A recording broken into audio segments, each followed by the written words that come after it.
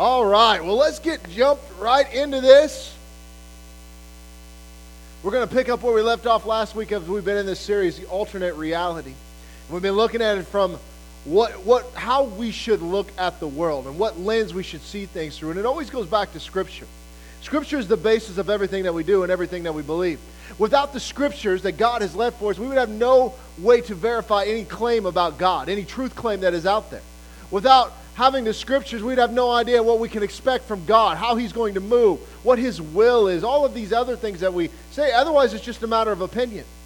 And as we've gotten into this a little bit, we've been kind of turning our focus here to some of the last words of Jesus before He left the earth. In John chapter 14, verse 15, He says, "If you love me, keep my commandments, and I will pray the Father, and He will give you another helper, that He may abide with you forever, the Spirit of truth, whom the world cannot receive because it neither sees Him nor knows Him, but you know Him, for He dwells with you and will be in you.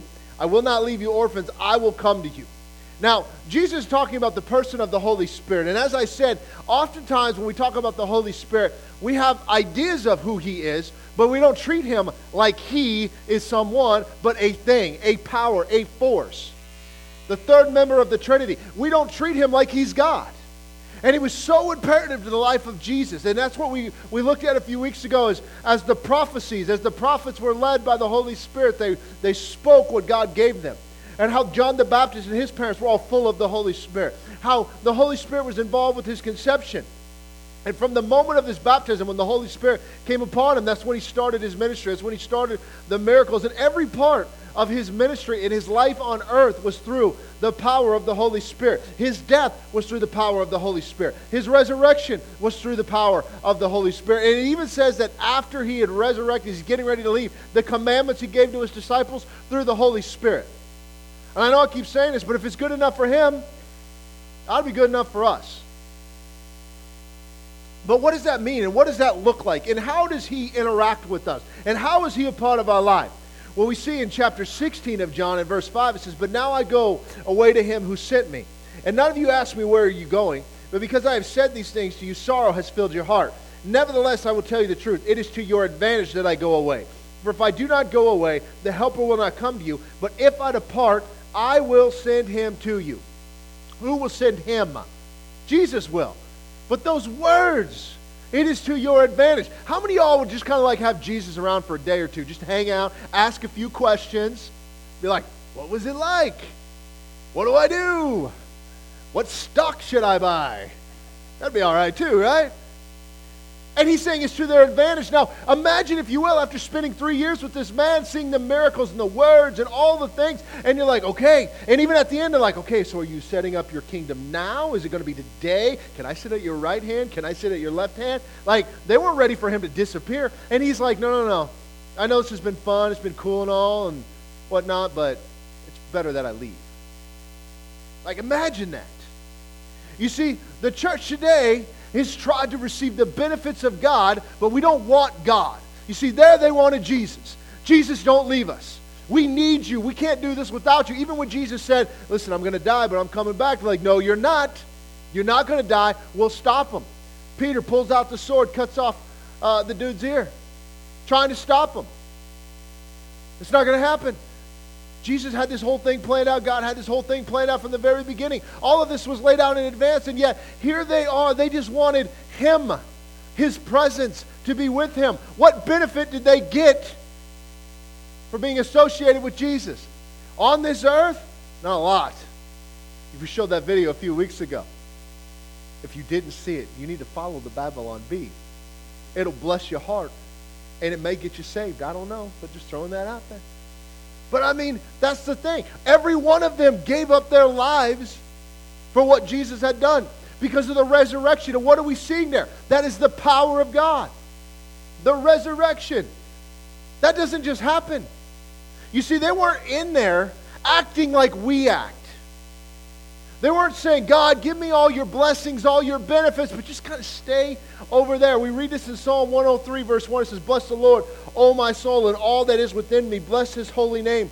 Bless the Lord, O my soul, and forget not all His benefits, who forgives all your iniquity, who heals all your diseases, who redeems your life from destruction, who crowns you with loving kindness and tender mercies, who satisfies your mouth with good things so that your youth is renewed like the eagles. Now, when David wrote that, was it true? Yeah. Did it stop being true? No, it's still true. These are the benefits of God. It's because of who He is. You see, when we see these things and what took place, something transformed the apostles.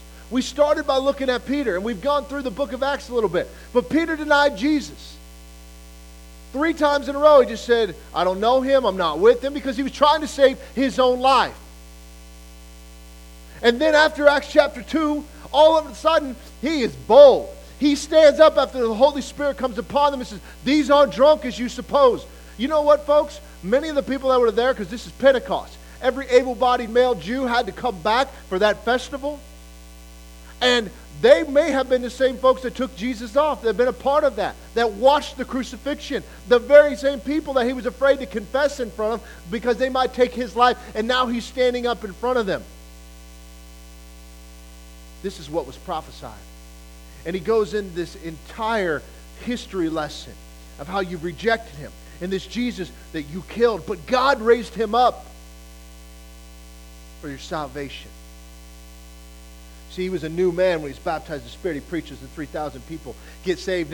And then shortly thereafter, as he's walking into the temple at the hour of prayer, there's a man sitting there. He can't walk, hasn't ever walked. He's asking for money. Peter says, I don't have any, but here's what I've got for you. Reaches down in the name of Jesus, rise up and walk. He stands up, gets the attention of everybody. Sadducees didn't like that. Sanhedrin didn't like that. They couldn't deny the miracle, but we're just going to threaten him not to speak in that name. We're going to let you go because something had happened, but not speak in that name. And we see time and time again that it says that Peter was filled with the Holy Spirit.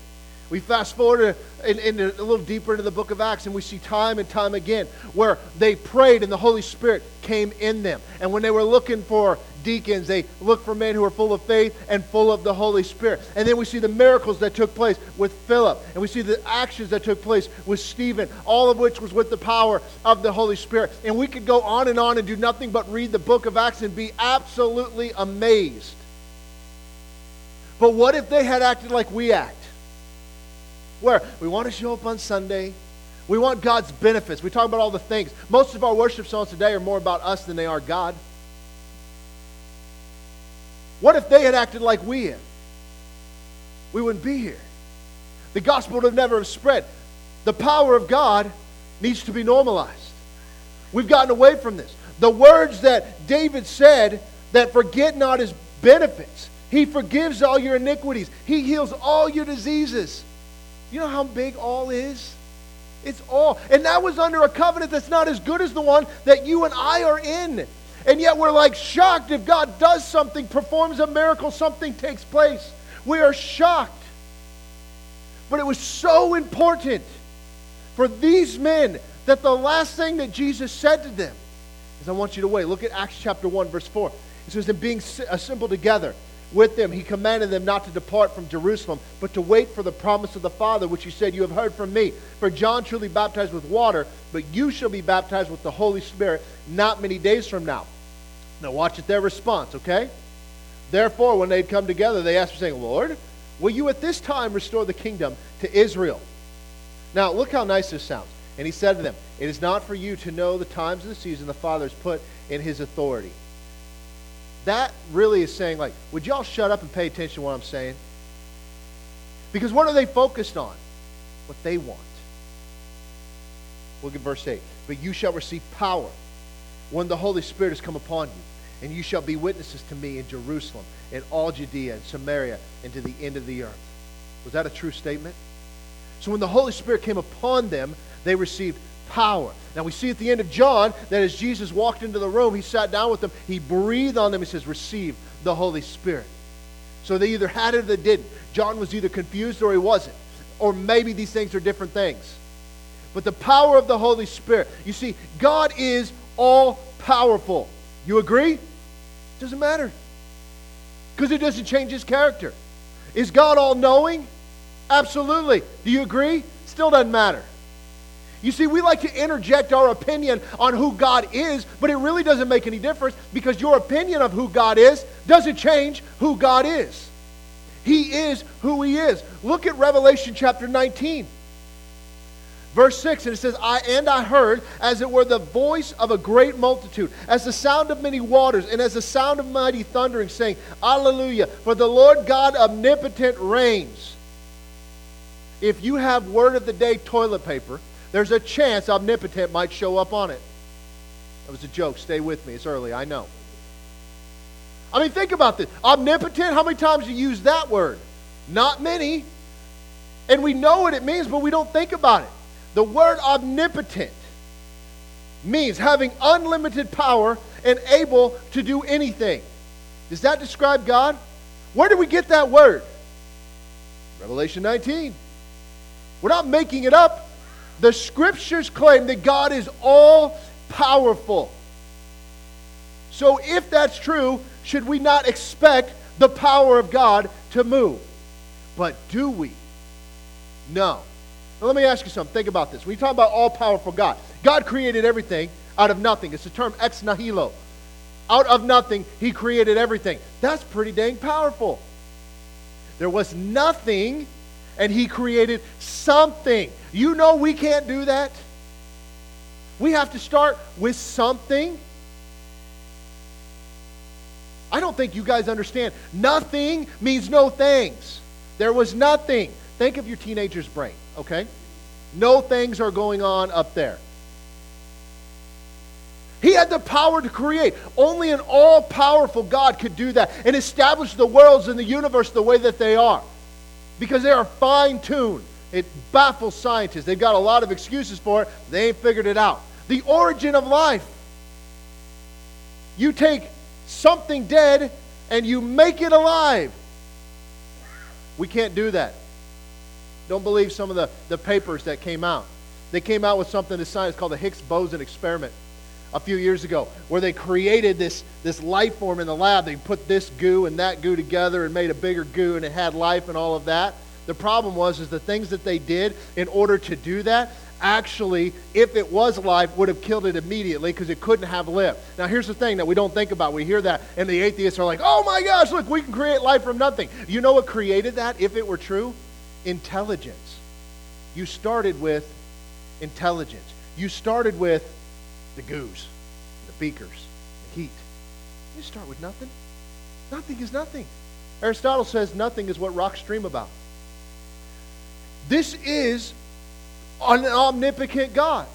And then you've got the whole thing with the flight from Egypt. Now imagine, they are in bondage. They're enslaved to Egypt. And here comes Moses. Okay? Wasn't exactly well liked. He kind of got run off a little bit by his own people. He said, hey, I'm going to get you out of here. Now, how many of you think believed him?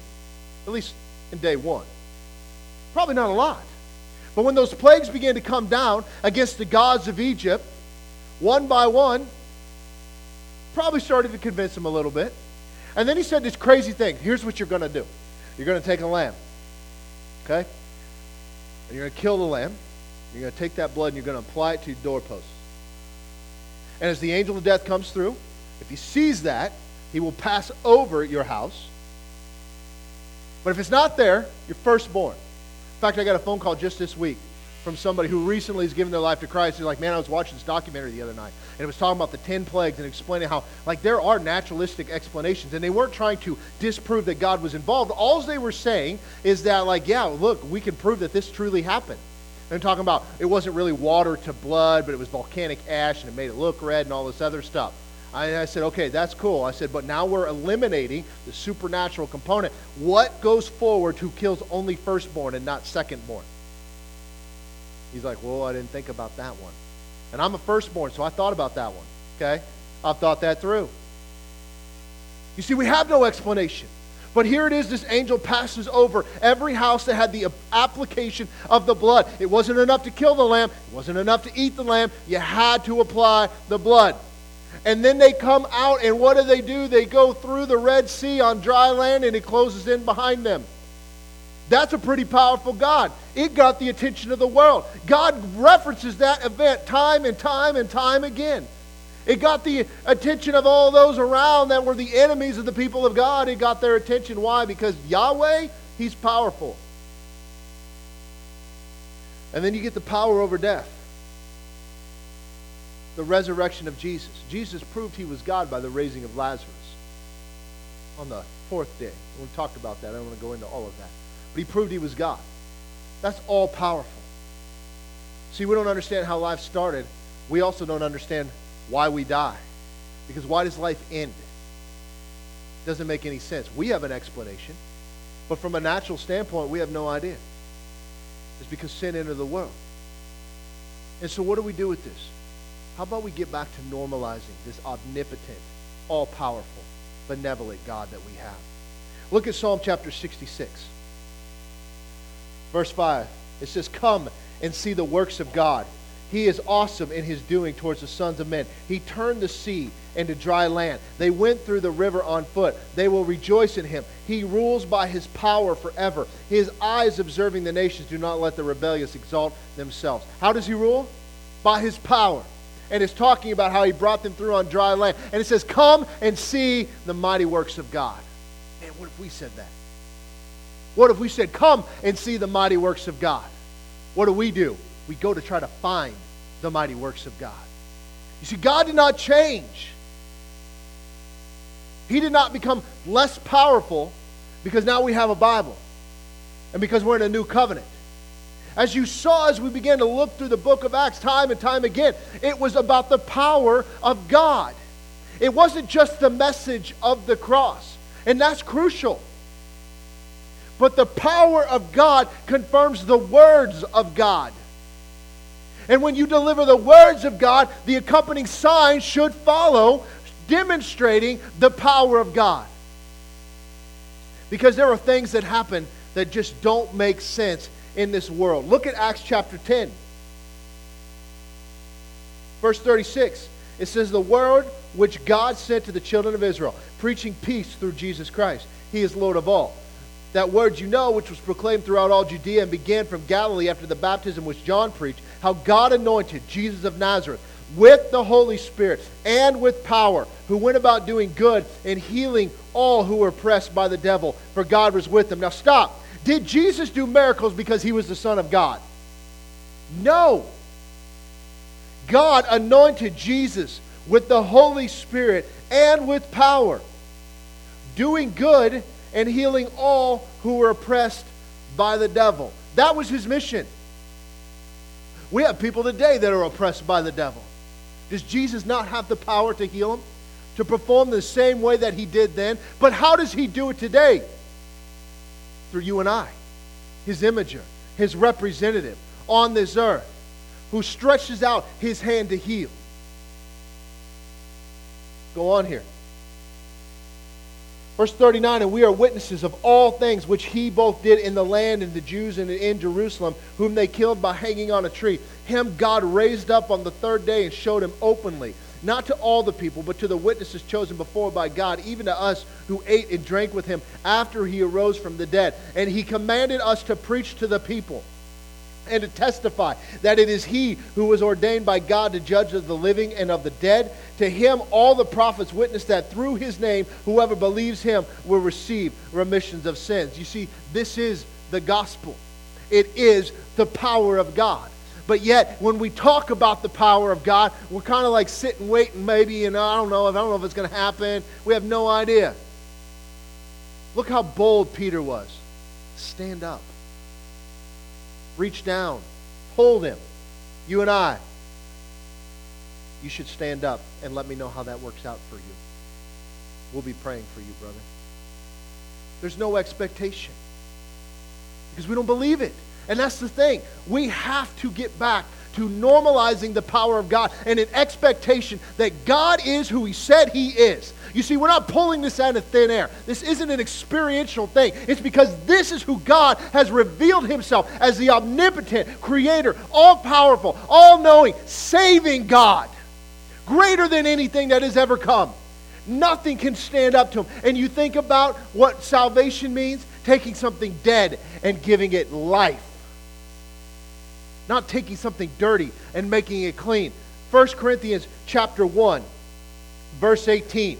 It says, "For the message of the cross is foolishness to those who are perishing, but to us who are being saved, it is the power of God." Have you experienced the power of God? You've been saved, you have. And guess what? We have no problem believing that one. No problem. In a world full of crazy ideas right now, most people you ask, "Are you going to heaven?" What do they tell you? "Yes, I am." The confidence. But how do we know? Comes back to the scriptures. You see, the cross is foolishness to those who are perishing. Is that true? You ever preach the gospel to somebody? And like, so you're going to tell me that Jesus died, and all I have to do is say I'm sorry, and now I get to go to heaven? You ever had that conversation with somebody? I have. I've seen stuff going around recently like, okay, so Jesus died for your sin, but rose 3 days later. He didn't really die, he just gave up his weekend. It's kind of funny. But it's not true. Because it's foolishness. We don't get it. Look at verse 16. "For I am not ashamed of the gospel of Christ, for it is the power of God to salvation for everyone who believes, for the Jew first and also for the Greek." What is the power of God? The gospel. Have we experienced the power of God? Absolutely. We were dead, now we're made alive. This is what they said. This is what Jesus said. You must be born again. That is the power of God. And then he made other claims. He said, "Peter, guys, hang out in Jerusalem until the Holy Spirit comes on you, because you'll be endued with power." Not one of them said, "You just blew on us like the other day. What do you mean?" Because they got it. We don't. John 14, verse 12, it says, "Most assuredly, I say to you, he who believes in me, the works that I do, he will do also. And greater works than these he will do, because I go to my Father." Now there's a lot of debate around this passage. First of all, it says, "He who believes in me." That's not believing that Jesus was on this earth, that he was God. That is irrelevant. You believe in one God, good. Even the demons do, and they tremble. That's what James said. It's putting your faith in him. So if you put your faith in him, in other words, the power of God to salvation, "For him who believes in me, the works that I do, he will do also, and greater works than these he will do." So what should we expect? Greater works than these he will do. We should expect that. But we don't. Well, they just mean greater in volume, because Jesus was only on this earth 3 times. Or for 3 years, excuse me. Okay? Maybe. John says there was more miracles than they could even write down, because it would fill the entire earth. But let's just assume for a minute that that's an accurate statement. That is just simply more in volume. Are you okay with that? Because I'm okay with that. What if we just did what he did? I'd be okay with that. Would you be okay with that? If we were going to settle. It doesn't sound so bad to me. "He who believes in me, the works that I do, he will do also." You know who he's talking to? This is a toughie. Okay? He who believes in him. It's kind of like in Mark 16 where it says, "He who believes in me, these signs will follow him who believes." Who's him who believes? All the converts, the disciples that are being made. That is everybody in this room, I hope. All of us should have an expectation to walk into the power of God. Because why? He said so. But why don't we?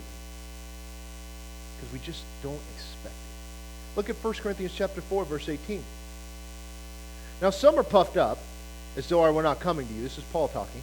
"But I will come to you shortly, if the Lord wills, and I will know not the word of those who are puffed up, but the power. For the kingdom of God is not in word, but in power."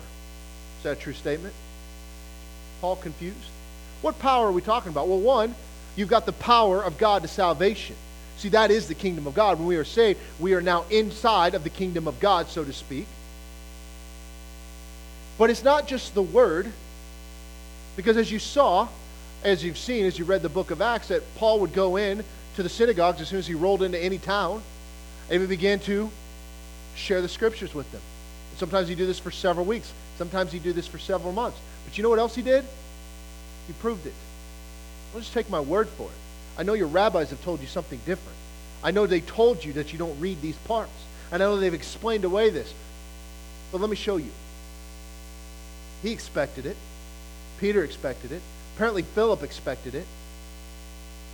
What was Philip doing? Walking down the road, sees a eunuch, stops a eunuch. You understand what you're reading? Nope, no clue. Okay, well, let me explain. He explains Jesus from Isaiah 53. And then he disappears. Like we see miracle after miracle throughout the entirety of Scripture. We say, oh, I believe the Bible cover to cover. No, you don't. Because if you did, we'd be talking about this more. 1 Thessalonians chapter 1, verse 2. We give thanks to God always for you, making mention of you in our prayers, remembering without ceasing your work of faith, labor, of love, and patience of hope in our Lord Jesus Christ in the sight of our God and Father, knowing, beloved brethren, your election by God. For our gospel did not come to you in word only, but also in power and in the Holy Spirit and in much assurance, as you know what kind of men we were among you for your sake. How did it come? Well, not just by word. He didn't just stand up there and preach, and that's important.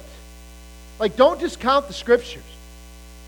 We wouldn't even know anything about God. We wouldn't know about the power of God and the Holy Spirit or any of these other things that we're talking about if it were not for the Scripture. That is the foundation of anything that we talk about. But he didn't just come to you with words. He came in power and in the Holy Spirit and in much assurance. So what was he doing? Put his money where his mouth is.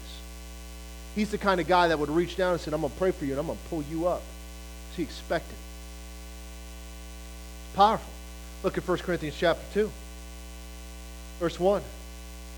And I, brethren, when I came to you, did not come with excellence of speech or of wisdom, declaring to you the testimony of God. For I determined not to know anything among you except Jesus Christ and him crucified. I was with you in weakness and fear and in much trembling, and my speech and my preaching were not with persuasive words of human wisdom, but in demonstration of the Spirit and of power, that your faith should not be in the wisdom of men, but in the power of God. Now, we often discount this, but we've got to understand something. Paul was well trained. He was a Pharisee. He was well trained. And the ability to orate was something that they took great pride in. And many times that they would come into a town square and even into a synagogue, is that they would bring this new teaching up and they would begin to declare it. And if it seemed to click with the people and it made more sense, they would leave their rabbi and follow him. And they would baptize him, or these people that would follow them, and now they would become disciples of Paul, as if I'm describing this. But he said, I didn't just come to you with persuasive words. I didn't just come here to convince you of something. I came here and I demonstrated the power of the Spirit. You see, it's one thing to make a claim. It's another thing to back it up. It's one thing for Jesus to say, listen, I'm going to die. It's been a great run. And that's a great story. If it had stopped there, we would be talking about this man named Jesus and the heroics behind it and the things and how he turned Jerusalem upside down. But that was where it would be stopping if it wasn't for the fact that 3 days later he rose from the grave. It changed the world. The disciples would have gone about their life because they already kind of did, right? In 3 days. Jesus told them, I'm coming back. They're like, nah, I don't believe it. So they went about their life. You see, we have to get back to normalizing the power of God because there are things happening all around us. I'm hearing stories. I'm hearing testimonies. I'm hearing things all the time. See, it's not about you and I. It's about God. You see, when people are on mission for God, their life is on mission for God. It doesn't matter where they are, whether it's their job, or maybe they own a business and they do it there. You guys realize that this friend of mine I was telling you about got saved because the manager at his business started sharing the gospel with him? He called me. This is the first long conversation we've had. As I told you, for 30 years I have shared the gospel with this man. He called me last week asking Bible questions. I still can't get past that. Because before, he was trying to show me all the contradictions in the Bible and how I'm an idiot. The latter half of that might be true. I don't know. And it's just weird. I'm just sitting there talking. We talked for 2.5 hours. Question after question, man. This is the power of God. And it started because his supervisor said, hey, man, welcome to town. Let me invite you to church. His wife just got saved. Guess what that means for the kiddos? The entire family tree just got transformed because his supervisor didn't care about regulation. What if we acted like this stuff was true? What if we had no fear? What would happen? Look at Romans chapter 15. Verse 17, it says, therefore I have reason to glory in Christ Jesus, and the things which pertain to God. For I will not dare to speak of any of those things which Christ has not accomplished through me, in word and deed, to make the Gentiles obedient, in mighty signs and wonders, by the power of the Spirit of God, so that from Jerusalem and round about to Illyricum I have fully preached the gospel of Christ. How did he do it? Mighty signs and wonders, by the power of the Spirit of God. Christ has accomplished through him. What if we could say that? What if we got back on mission? What if the power of God was just a normal, everyday occurrence? Now, I've asked Jim to kind of share a little bit here. Most of you guys know Jim. All of you guys know Jim. We all love Jim. Jim, you come up with me. This is a man full of the Holy Spirit, full of power. And he's a tremendous blessing, as is his wife. And we're so grateful. So Jim's got a testimony, and whatever else the Lord's put on your heart, you share away. I've got you on. Let's see if he's got you. All right. Hello. I'm on. Well, let's start off with, I just want to let Dave and Sharon know that the blessings of those ice cream trucks I take very seriously. Amen. Hallelujah. Lord, we just give you thanks, Father. Father, we ask your blessing. We ask the Holy Spirit. We ask the power of God to be in this place this morning, Father. We just give you thanks, Lord Jesus. Hallelujah. Hallelujah. Hallelujah. You know, Pastor's just really been preaching hard up here this morning, and I feel it so much just running off of us instead of sinking into us. You know, Jesus is real. The Holy Spirit is real, and they want to be real in your life. They don't want to just be words that you hear up here. They want to be real. They want to walk. They want to move. They want to be real in your life. You know, we've been praying on Tuesday nights, and Tuesday nights when we come in here, the power of God has just been totally awesome. The last 2 Tuesdays, it's just been amazing up here.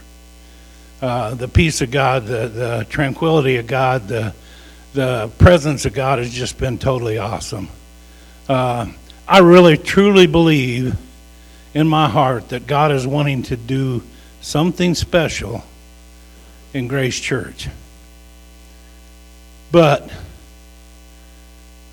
and God can do whatever he wants to do, but he really needs people involved with it because we are his body. You know, we can't sit back and just take a backseat role. He desires us to do the things that we need to do to help out. I'm going to share a couple of instances that happened to me here lately. I consider them miracles, and I hope you do too.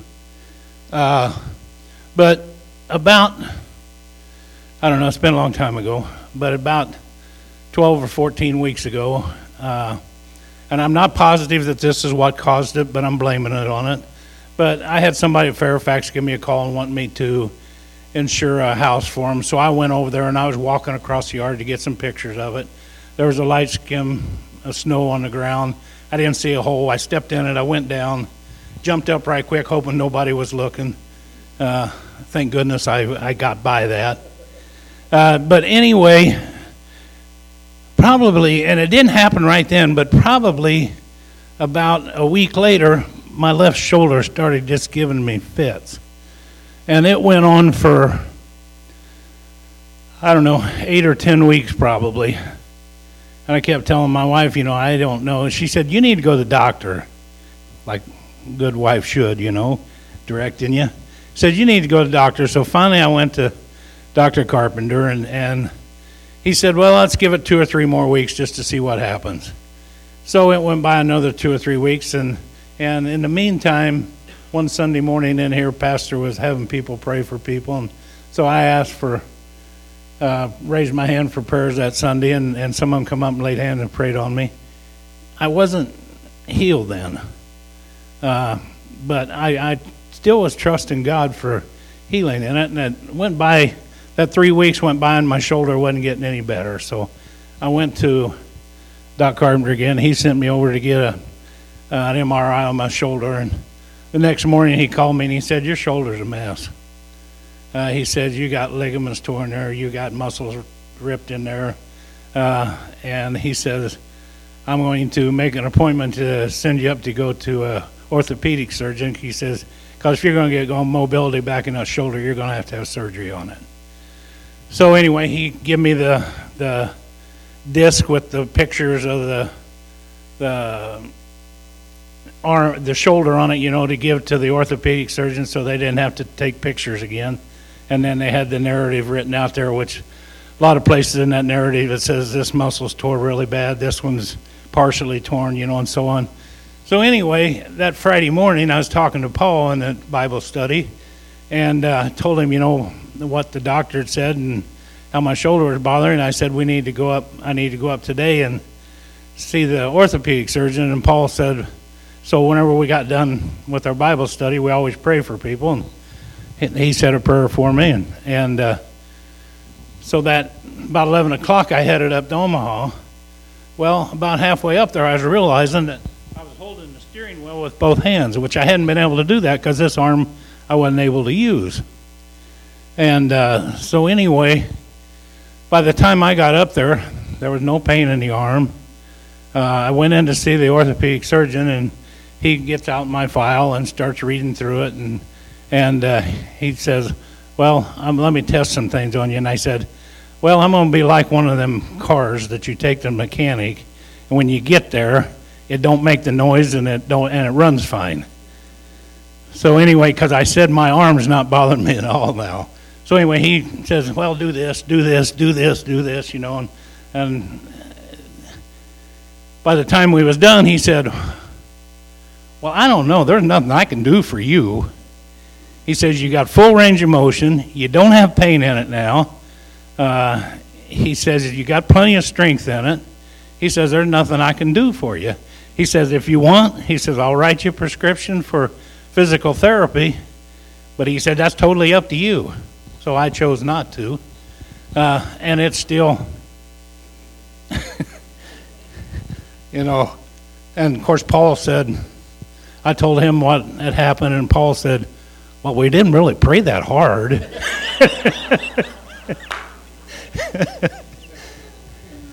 But praise God, it's exciting to me. It really is exciting.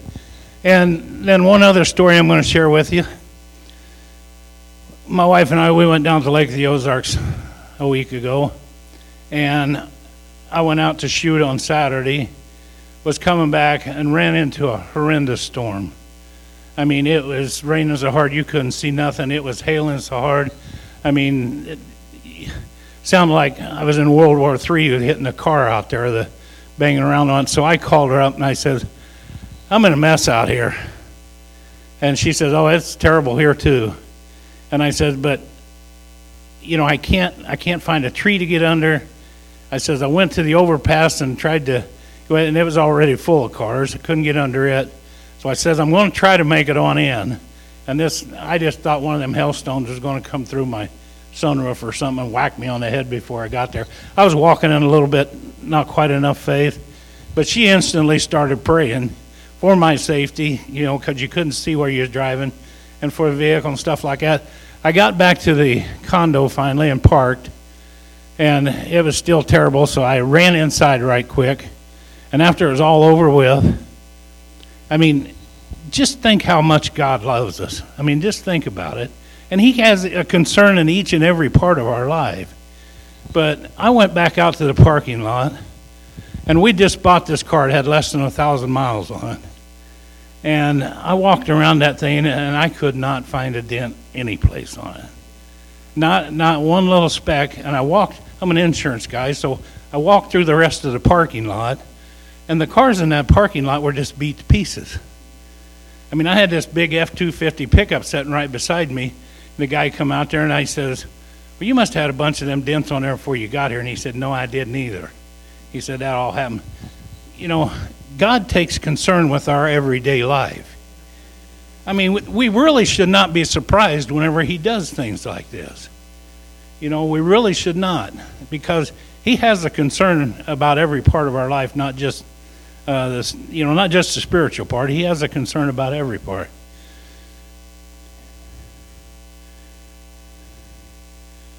You know, and Pastor's been preaching a lot about the Holy Spirit. I'm going to pull out a scripture here if I can find it right quick.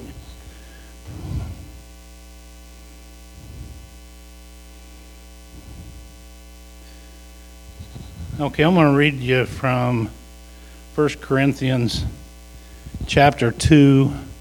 I'm going to start at verse 8. It says, "For grace, by grace you have been saved through faith, that not of yourself, it is a gift of God." So our salvation really has nothing to do with us. It's by faith, and God gives us that faith for the salvation. You know, it's really not of us. It's God doing all this. And he goes on to say, "Not as a result of works, so that no one can boast. For we are his workmanship, created in Christ Jesus for good works." Once we receive Christ, we are his workmanship. And we've been called that way from the very beginning. And we are called to do good works. What are good works? They're good works laying hands on the sick and seeing them healed. The eyes of the blind open, the lame walk, the deaf hear.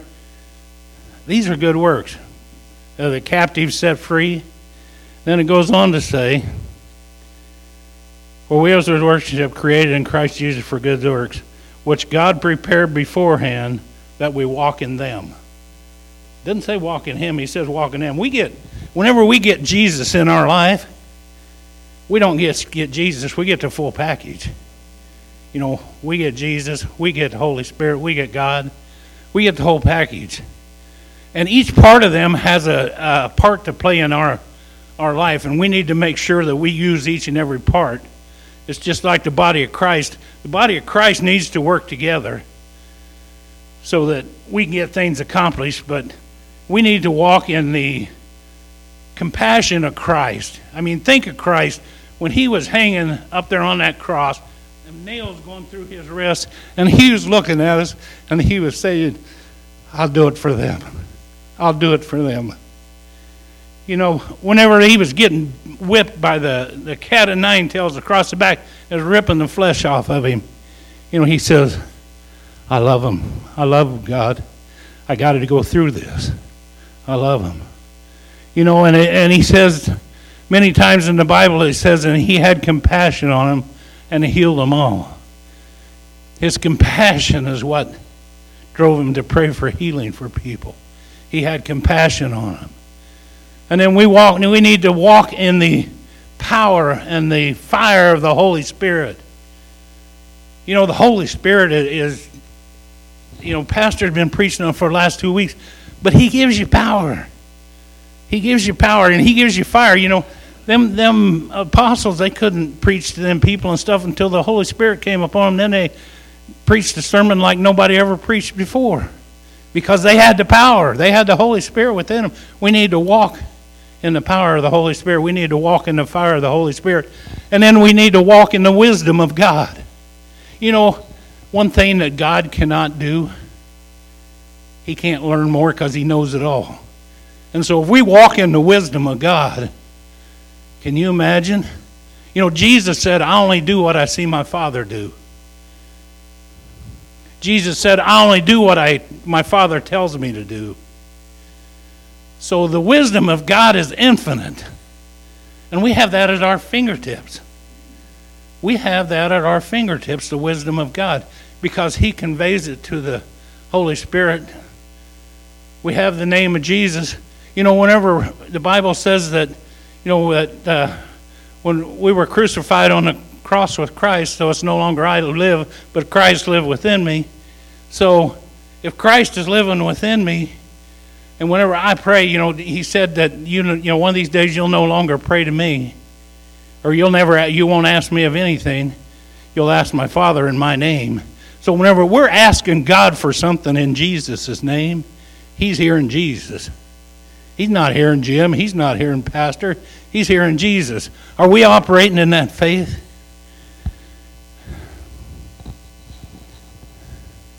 Yes. Sure.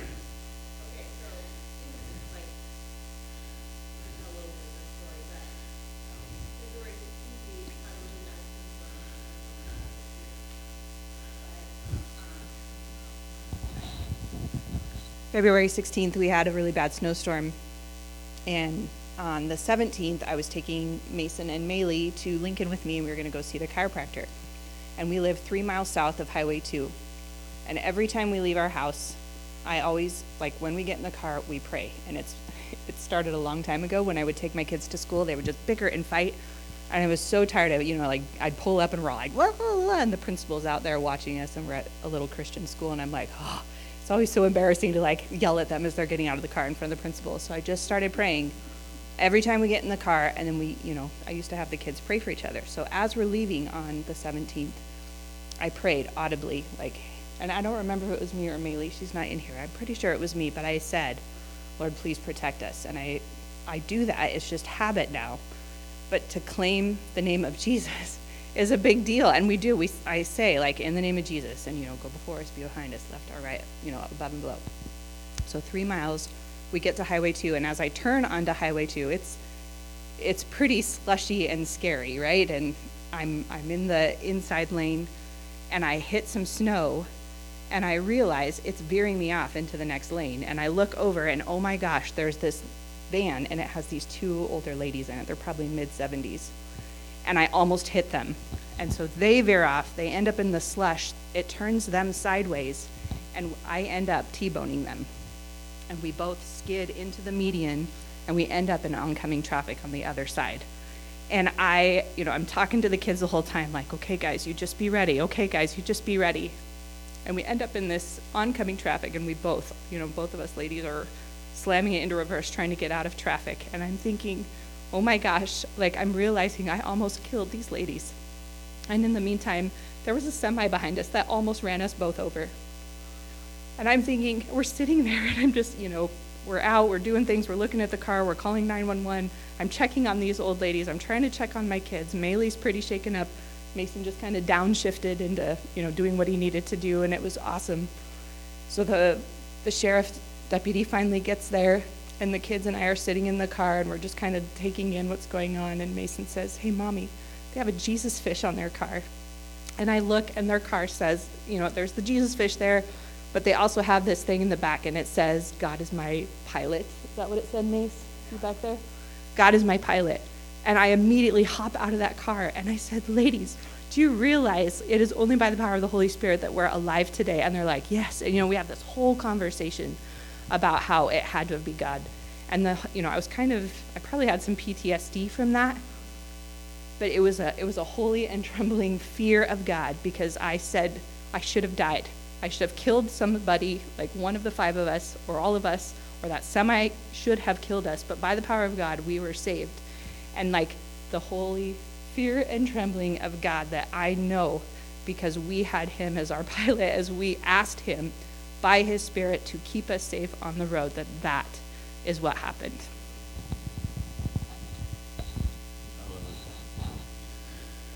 Hallelujah. I think, whenever we come in here on Sunday mornings, we need to be a lot more expectant. We come in here, just sit down and sit and listen to a good sermon, but we need to take that sermon to heart, because God really wants to work in our lives. He really wants to. There's, you don't see it on the news anymore, because the news don't broadcast stuff like that, but there are revivals that are springing up all over the United States. They're everywhere. There was 5 stadiums in California last week that was filled to the brim, and I never seen it on the news anyplace. They don't want people to know what God is capable of. They don't want to let them, the devil's suppressing everything. He does not want the world to know that God is still alive and well. And he's really moving the young people right now, because the young people for so long have not seen the power of God. All they've heard is the word. They've not seen the power of God. And we need him back in the church. He's here, but we need to let him go. How about Pastor and Amy come up here? let's as a congregation, let's gather around him up here and let's just pray. Because I really believe that the anointing on pastor has increased supernaturally here lately. But I don't believe that we're taking it in supernaturally. I mean, I really believe that God has got huge plans for Grace Church. I believe that God has huge plans for Pastor and Amy. And we just need to ask God to bless that and bring it to fruition. Because it's important. Really, I mean, we are at an important time. Very important time. And God's wanting to move, so we just need to go along with it. Father God, we just give you thanks right now. Father, we'd ask that you increase your anointing on Pastor Chris and on Amy. Father, we ask your protective hand to be up on Chris. We ask your protective hand to be up on Amy. We ask your protective hand to be up on Isaac, Josiah, Ariana. Lord, you know, we know that whenever things start happening in the supernatural, that we need to make sure to keep, you know, we just ask for angels. You say you give your angels charge over them to protect them in all their ways, Father God. Right now, we just ask for those angels to be charged over them, to watch over them, to protect them, Lord God. Hallelujah. Father, we just give you thanks. Hallelujah. Hallelujah. Thank you, Lord, for pouring it out. Thank you, Jesus. Hallelujah. I would say if anybody's got anything they need the hands laid on for healing this morning, I think the pastor feels like there's a fire burning in him.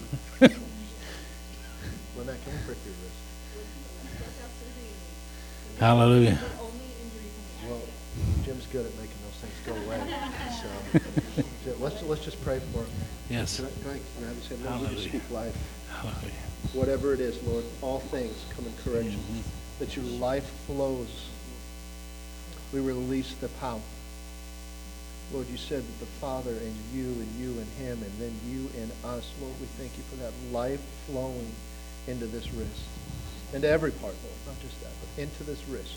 All things coming into alignment.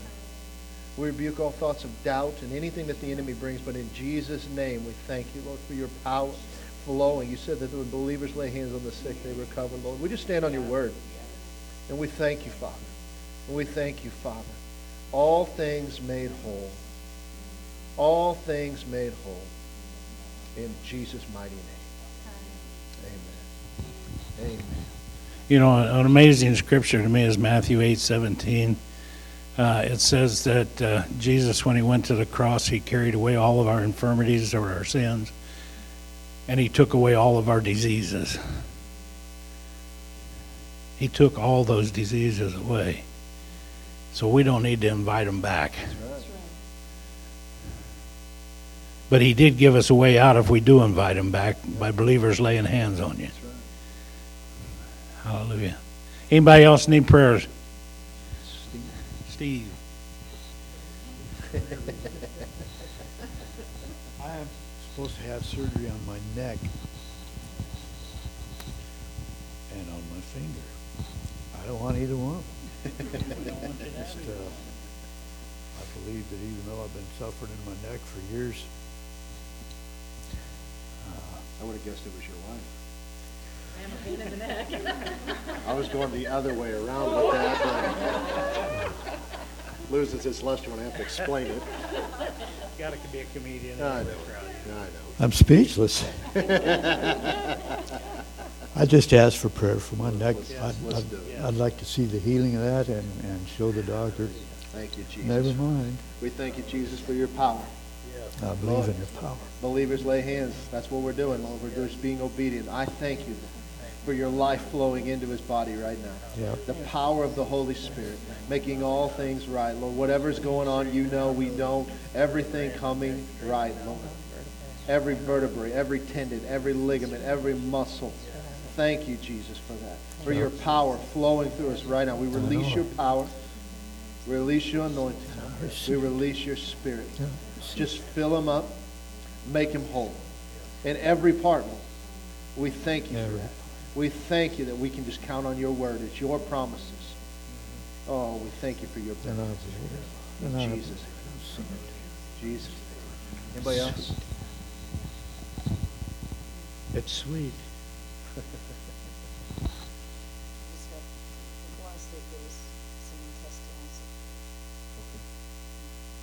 Okay. Well, Father, we thank you.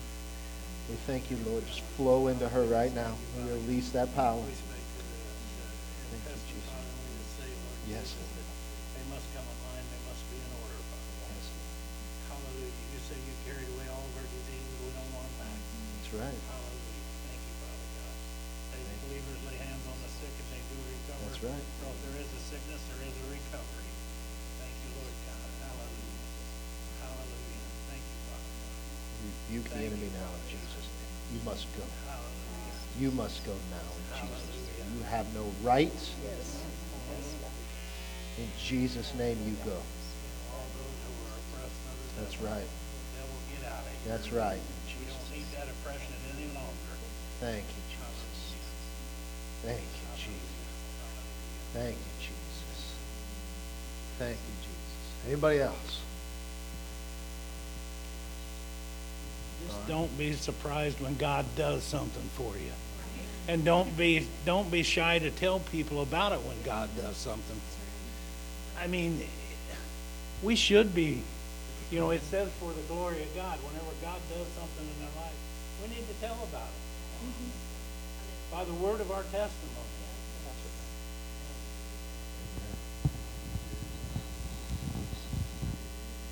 Get ready. I'm telling you, the Spirit's going to move. Just be ready. Be praying. Be expecting. It's going to be good. Well, we'll let you go home now. God bless you guys. Have a wonderful week.